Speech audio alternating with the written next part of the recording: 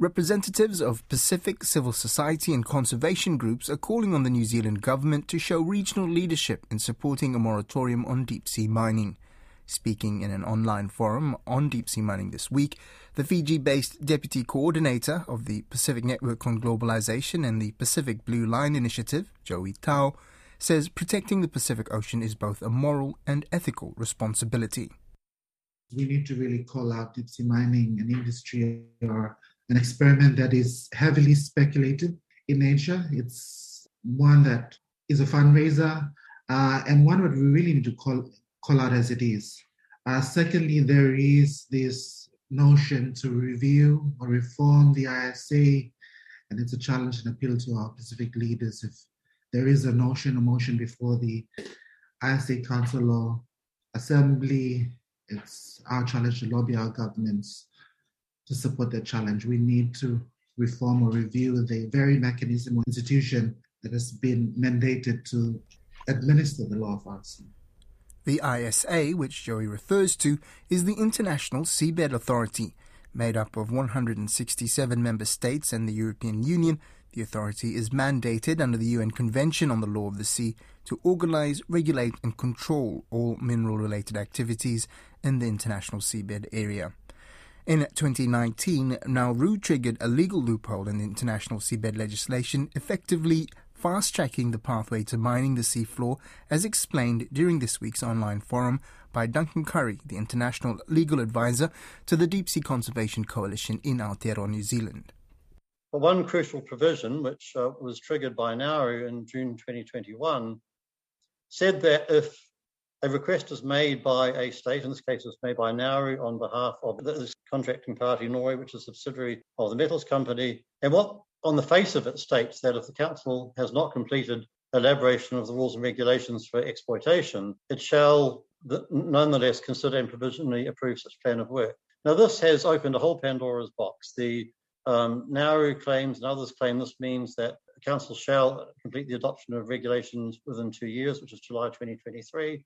A number of other states observe that the 2-year rule actually does also say, and if they haven't, then something else must be done. So there's a lot of legal questions around that. And the second part of it about the application for a plan of work is likely to come up in the second half of 2023 to the first half of 2024. And there's a discussion in the Seabed Authority in November over what that would mean. As well as Nauru, another Pacific country looking at sponsoring deep-sea mining activities is Tonga. Pelenatita Kara, manager of the National Campaign Against Deep-Sea Mining and campaign manager of the Civil Society Forum of Tonga, says her country does not have the technical capacity or resources to effectively regulate and monitor the large corporations that are seeking to mine the kingdom's seafloor. She says the New Zealand government needs to show regional leadership and help protect Pacific Island nations from extractive activities that will harm the moana and their coastal resources. The whole angst that we have against deep-sea mining is that Tonga as a sponsoring state is not ready, nor will be for a long time because we don't know the science. But I think ours stem from the fact that we care about the livelihood of our people. We know that Tonga does not have the expertise, nor the cash, nor the technical know-how to actually manage any case of deep-sea mining. Also speaking during the forum was Tianau Tuiono, New Zealand Green MP and member of the Pacific Parliamentarians Alliance on Deep-Sea Mining. He said New Zealand and Pacific Island countries alike need to learn from the mistakes of the past. He says there's a long history of exploiting the Pacific for resources and labour, and enabling deep-sea mining would be just allowing history to repeat itself. I look at it in terms of the context of the times that we're living in. We are in the middle of a climate crisis. We are in the middle of a biodiversity crisis. A moratorium should be the first step that we go to, and not the last step. No one, especially corporations, should have the right to go and make a mess of the ocean floor, given the context of the times that we're living in. Phil McCabe, the Pacific Regional Lead on deep-sea mining for the Deep Sea Conservation Coalition, summed up the 3 key areas of concern as being expressed across wide-ranging groups that are calling for a moratorium, being a lack of scientific knowledge, unavoidable environmental harm, and the urgent need for reform of the regulating body, the International Seabed Authority. He joins me now. Nissan Bulaminaka, Phil, it was great to hear there from some of the speakers that were part of the online forum this week. Now, we've been hearing this consistent call for action here in Aotearoa and from the region. So what happens now? Yeah, thank you, Koroi.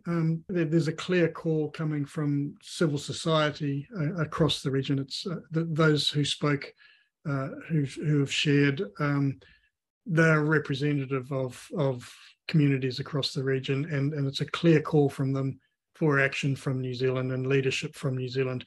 This is an ethical issue. It's an issue of moral action, taking the right path here for future generations. I think what we're seeing as the deep sea mining issue evolves internationally, and we're getting closer to the point where the ISA enables the activity via issuing licenses, and the first one would be going to Deep Green, now known as the Metals Company.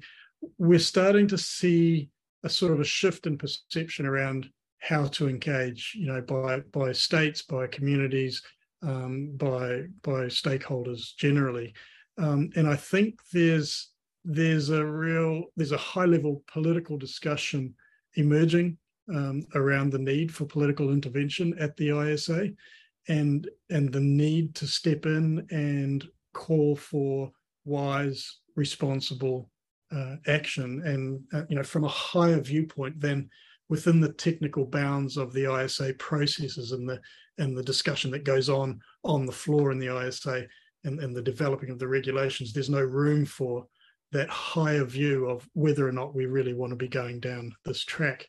And I think what we're seeing is that this is being recognised now at the highest level, that action needs to be taken to protect our ocean from the real problems associated with deep sea mining. Now, we've been talking about this for quite a while now, about the pressure being put, about the messages, about the science.